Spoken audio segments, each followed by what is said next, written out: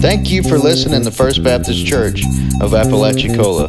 We pray that these messages challenge and encourage you. Now let's get into the Word together.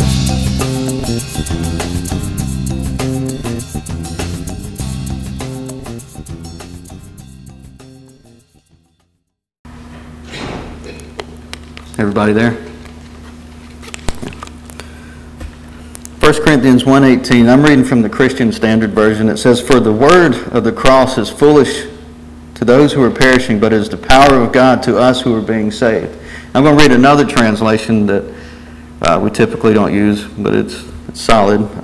It says that the message of the cross is foolish to those who are headed for destruction, but we who are being saved know it is the very power of God. Can I get an amen? You got one. So the message of the cross, I'm just going to go through this passage of Scripture, but what I want to say is that the message of the cross is foolish to the world. It's foolishness to the world. Paul talks about what is this message of the cross. We're going to go through and kind of explain that. 1 Corinthians 15:1 through 3. And Paul says, "Now I want to make clear to you, for you brothers and sisters, the gospel I preached to you, which you received, on which you were now taking your stand, and by which you are being saved." We're being saved by this gospel. "If you hold to the message I preached to you unless you believed in vain. For I passed on to you as most important," and here we go to what he's getting to, "most important what I've also received, that Christ died for our sins according to the Scriptures." That's another good time for an amen. 1 Corinthians 1:23, "But we preach Christ crucified, a stumbling block to the Jews and foolishness to the Gentiles." The message of the cross is simple. Sometimes I think it's a little too simple.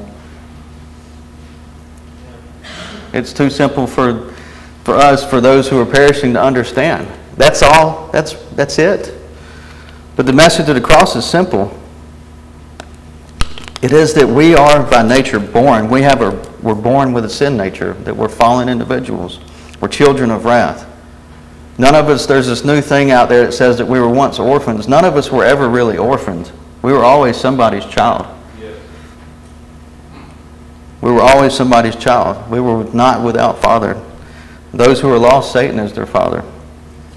Amen. The Lord Jesus Christ has said that several times. He told the Pharisees, "You don't know me because you are of your father, the devil." John the Baptist told the Pharisees the same thing. "You brood of vipers," pretty much saying, you're children of that ancient snake that the devil is your father. But the message of the cross is simple, that we are by nature children of wrath, that we have fallen short of His standard. And what is this standard? Anybody want to take a stab? What is the standard of righteousness for us? The Lord Jesus Christ. And we've all fallen short of that. Romans 3:23 says, "For all have sinned." How many? All. Everybody. Nobody is righteous in their own strength. "For all have sinned and fall short of the glory of God." We sinful people born into sin and are condemned because of our inherent sin nature. We deserve death. Romans 6:23 says that for the wages of sin is death, but the free gift of God is eternal life in Christ Jesus our Lord. And wages for works, all the things that we've done, the only thing that we could ever do, it would be like digging a hole in sand. How many of you have ever tried to dig a hole out there at the beach? Keith, I'm sure you've done it before, living out there. I've done it several times trying to put air conditioner stands up, and you're out there digging, trying to dig a hole, and the sand just runs back down in there.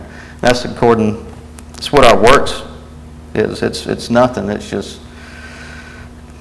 It amounts to nothing. For wages for our works, the only thing that we earned through our works was death.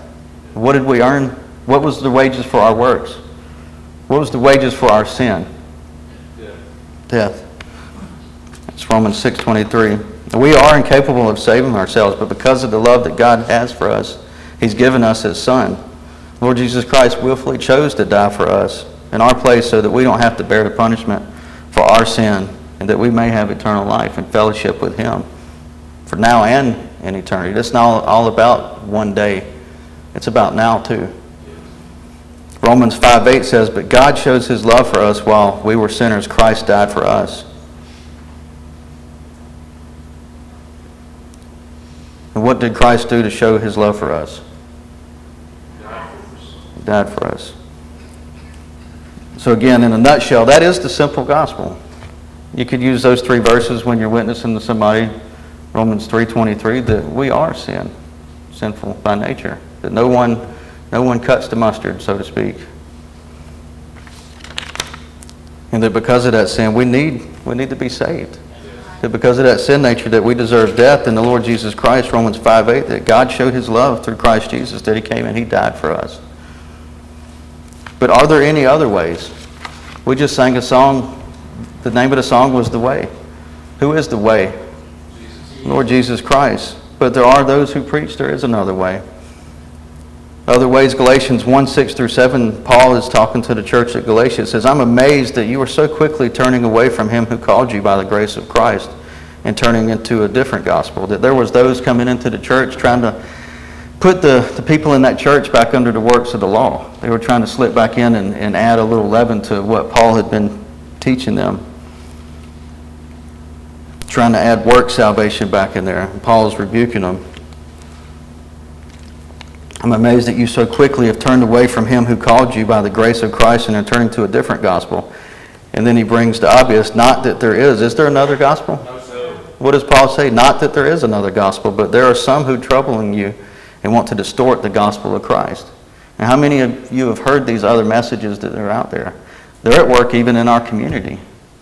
You know, a couple weeks ago, when was it? Last week or the week before, we went to the prison. We were counteracting another gospel. That we took the place of another group that was going in there that does not preach the gospel. They teach Jesus plus. Yes. Jesus wasn't enough is what they preached. We gladly took that place from them so that we can go in and proclaim the true gospel of the Lord Jesus Christ. Amen. The true way. But this message of this cross is preposterous to the world. The world and the enemy has created versions of the truth to remove the offense of the cross.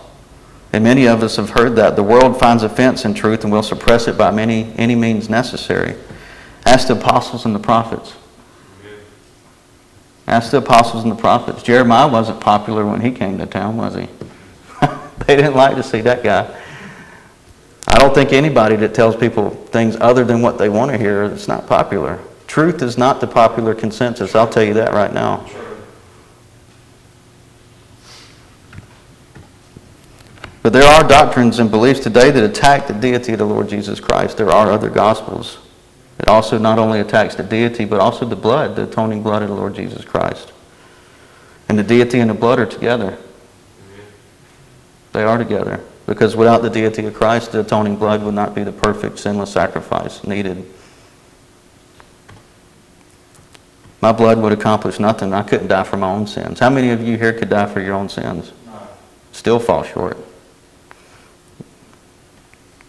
You died lost. But your blood would accomplish nothing. Without the atoning blood shed on the cross, there is no forgiveness of sins. No forgiveness. There's no forgiveness and removal of that sin nature. It's not just about removing our sin, but also that sin nature that we lived with that was born in us. It removed that sin nature from us.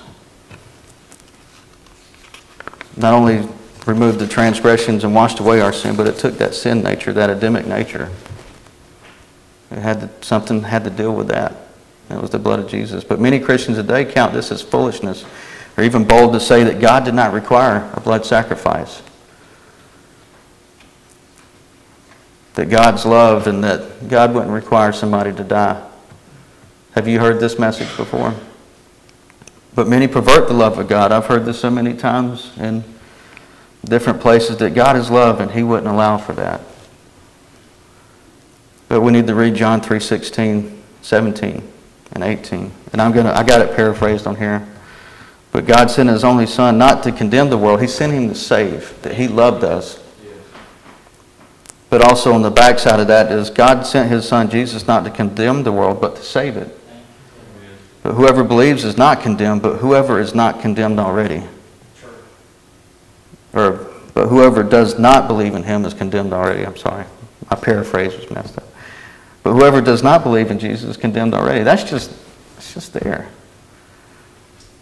We can't say that God doesn't require that because that's part of it. The love of God has always brought justice.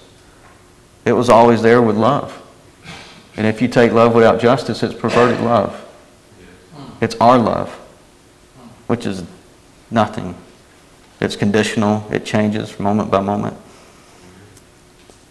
I can't love God with my love. Can anybody do that? It takes His love, that we love because He first loved us. And if we do that, then whenever we do have that bad circumstance that Miss Carlene was talking about, guess what's going to happen? If I'm loving God with the love that I have, that I'm capable of mustering up, or the love that's in me, guess what happens whenever the thing that I need or the circumstance comes? What's going to happen? That love's going to fail. But however, there are not only groups who say that the cross wasn't necessary and that it was too much. There's also groups who preach that the cross wasn't enough. That the work of the Lord Jesus Christ wasn't enough, and that there is something else that we should do in order to add to what Jesus did.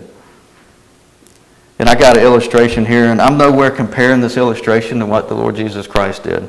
So don't take that. Just take it for what it is. It's an illustration. So what if someone bought you, I don't know, whatever vehicle is your dream vehicle. Let's say a fully loaded, what's a vehicle that somebody, I don't know. Let's say that somebody offered you a fully loaded Toyota Tundra. 4-wheel drive, all the bells and whistles. It's more than you could afford in your wildest dreams. Let's just say that it's way outside of your reach. Imagine the insult if we would attempt to offer the person $20 for that truck. If they gave it to us out of love and they gave it to us, they'd say, we don't want anything in return, but imagine the insult if we would try to pay for it. Why do some attempt to do the same thing to the Lord Jesus Christ? He gave us something that we could never pay for, but yet, in a feeble attempt, maybe self-pride, flesh, some try to pay for that with their works, or they try through their baptisms, through their things, religious activities that they do, they try in a feeble attempt to pay for what we can't pay for what the Lord Jesus Christ. He's already paid it all. We can't do or add any more to that. Ephesians 2:8 says, "For you are saved by grace through faith, and this is not from yourselves, it is God's gift." He gave it freely. We don't pay for it. We don't do anything to earn it. Galatians 2:21 says, "I do not set aside the grace of God, for if righteousness came through the law, if we could earn it, then Christ died for nothing." The Lord Jesus Christ didn't do nothing that wasn't intentional. Every step He made was intentional and guided by the Father. Everything He did. Galatians 2:16 says, "And yet because we know that a person is not justified by works of the law, but by faith in Christ Jesus, even we ourselves have believed in Christ Jesus. This was so that we might be justified by faith in Christ and not by works of the law, because by works of the law no human is justified, will be justified." How many will be justified by the law? None. And we could not on our best day die for our own sins. The price was and is too much to bear. It had to be the sinless, perfect, spotless Lamb of God that did that. And there's some that say that the cross wasn't enough. There's some that says that the cross was too much. But there's also some, however, that attempt to decorate and glamorize the cross. I mean, it is what it is. People apply neon lights and make the cross appear glamorous. The cross that means anything other than death. Death is not true. Doesn't mean it's not the keys to your wildest dreams. It's not a glamorous lifestyle. It's not all your wants and needs taken care of for eternity. The Lord Jesus Christ said that those who desire to lead a godly life will be persecuted. As we talked about earlier, if you are living a godly life, the truth will come out of you. And the truth, as we talked about earlier, is not the popular thing. And when you're speaking the truth, it offends. It offends the world. But the cross that means anything other than death is not truth. The cross is death. Death to our sin nature, death to the old man, our lustful fleshly desire, our wants to be comfortable and feed our needs. It is the moment by moment, day by day decision we make to follow Him. Lord Jesus Christ said in Matthew 10:38, "And whoever does not take up his cross and follow me is not worthy of me." Anyone who finds his life will lose it, and anyone who loses his life because of me will find it. Amen. We have to lay down our individualism. Yes. If you want to be special, find a different religion. Yes. Amen. Preach. Amen. We don't all get a trophy. Mark 8:34. Jesus, calling the crowd along with his disciples, he said to them, if anyone wants to follow me, let him deny himself, take up his cross, and follow me. We see this. It's undeniable in the Scriptures. There's a cost. Whenever we add or sell the cross with false promises and eloquent words, we make the cross to no effect. If I convince you intellectually that it's a logical choice, somebody could come along and unconvince you Amen. with the intellect. It has to be more than that. 1 Corinthians 1:17, the verse back behind this, it says, for Christ did not send me to baptize, but to preach the gospel, not with eloquent wisdom, so that the cross of Christ would be emptied of its effect. The cross is ugly, it's offensive, it will divide. Mark 5:10 says, blessed are those who are persecuted for righteousness' sake. John 15:20 says, a servant is not greater than his master. If they persecuted me, they will also persecute you. But if they keep my word, they will also keep yours. The Lord Jesus Christ is saying that they persecuted him, persecuted the prophets and the apostles. We will also be persecuted. Kind of sounds like a bummer, don't it? It's okay, you can laugh. But the thing is, though, I mean, he doesn't leave us or forsake us. Amen. And he gives us the ability to endure those things. It would be stupid for me to be lost. And it would be, what is the word? Is it those people who desire to afflict themselves? I can't remember the word. But anyway, it would be foolish for us, apart from the Lord Jesus Christ, to want to live a life like that, to want to be persecuted, to want to deny myself my own rights. It would be foolish, wouldn't it? It was foolish whenever I was lost. I remember seeing these people come and preaching in our school and thinking, wow, what a doofus. I remember saying, I don't stand on that now. I'm thinking back to where I was at that time. We were thinking, you gave up all that? You gave up all that. You were in law school. You were going to be a high-paid lawyer. You gave up all that to go to some third-world country. You'll probably die alone out there. Nobody will ever recognize you or ever hear from you again. Nobody will ever miss you. There won't be no, ad in the paper about this guy who died on this side of eternity. But there'll be glory and honor and riches on the other side. Amen. But it's foolishness on this side, but not on the other. It is foolish to those who place their trust in the wisdom of man. Man had a choice in the matter. We only have two choices. Either we can choose the wisdom of man or either the foolishness of God. Romans 1:18-22 says that for the wrath of God is revealed from heaven against all ungodliness and all unrighteousness. Men by whom their unrighteousness suppressed the truth, they willfully chose to reject it. For what can be known about God is plain to them, because God has shown it to them. For this, his invisible attributes, namely his eternal power and divine nature, have been clearly perceived ever since the creation of the world, and things that have been made so that they are without excuse. Amen. Does anybody have any excuse before God for rejecting the wisdom of God? For although they knew God, they did not honor him as God, nor did thanks to him, but they became futile in their thinking, and their foolish hearts were darkened. Claiming to be wise, they became fools. Their hearts were hardened even further.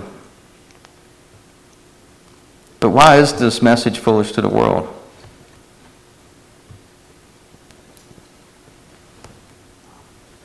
It's because most believe in the moral standard of society. I've heard this before, that most people say, well, it doesn't hurt anybody.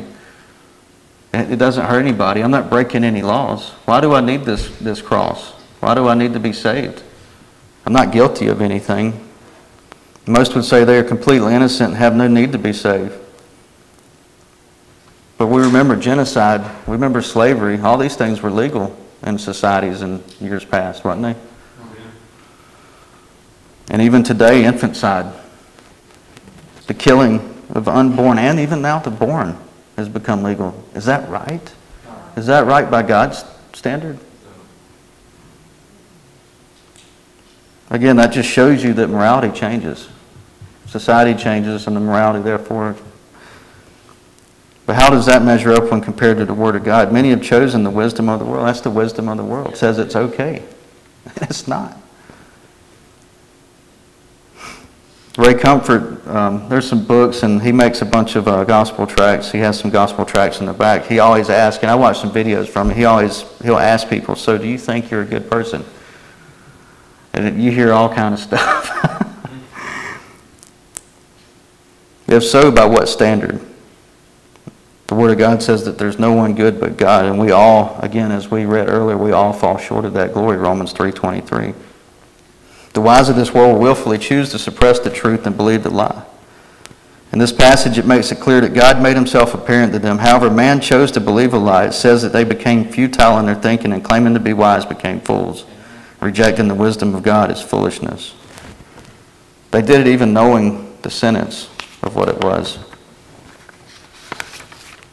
But then the second part of that verse, but we who are being saved know it is the power of God. How many of us know that it is the power of God? We could look at our own lives and look back to where we were, and we could see the power of God working in our life, working in the lives of our loved ones who have received the Lord Jesus Christ.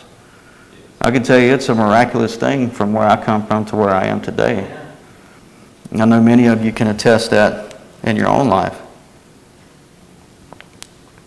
And it's not only a power that's for the end of days, it's also for now. We can't change ourselves. It's by the work of the Holy Spirit and the washing of the Word that we are being sanctified. It's not in our own strength. The word in that being saved is the word sozo. It means to save, deliver, preserve, to heal, and to make well. 1 Thessalonians 5:23, now may the God of peace himself sanctify you completely. Completely. And may your whole spirit, soul, and body be kept sound and blameless at the coming of our Lord Jesus Christ. I see that through the cross, God is not only providing a salvation in heaven, but He saved me. He is saving me, and He will save me. I was justified, I'm being sanctified, and one day I'll be glorified. We couldn't and we cannot save ourselves. My testimony involves freedom from alcohol and addictive behavior. I tried to quit many times, and my wife could attest to that. Many others can attest to that in my life. I tried on my own strength. I remember, I couldn't do it. I couldn't do it. But God did what I tried so many times. He took that desire, that nature, that sin nature was taken from me. God has done such things for all of us, and He's still doing those things. And this power of God that the world doesn't recognize and merely has its counterfeits, such as self-help and other temporal things, it doesn't last. I've seen many people overcome addictions in certain areas only for the spirit of addiction to manifest itself in other areas. God has the power to remove that spirit all the way, completely, and deliver you from oppression. God's power is wrought through the cross. It's through the cross that this power is available to us. Many of us seek the power of God in spectacular miracles. We want to see signs and wonders, and those are good things, but is there anything more miraculous than a life changed by the message of the cross? And there's even some that I want to hear the word of God. I want to hear the voice of God. How many of you want to hear the voice of God? I want to hear the voice of God. But He speaks to us in many ways. If we want to hear it that way, we need to hear it this way. Amen. We can't neglect this. This is His Word. He's speaking to us every time we open it up.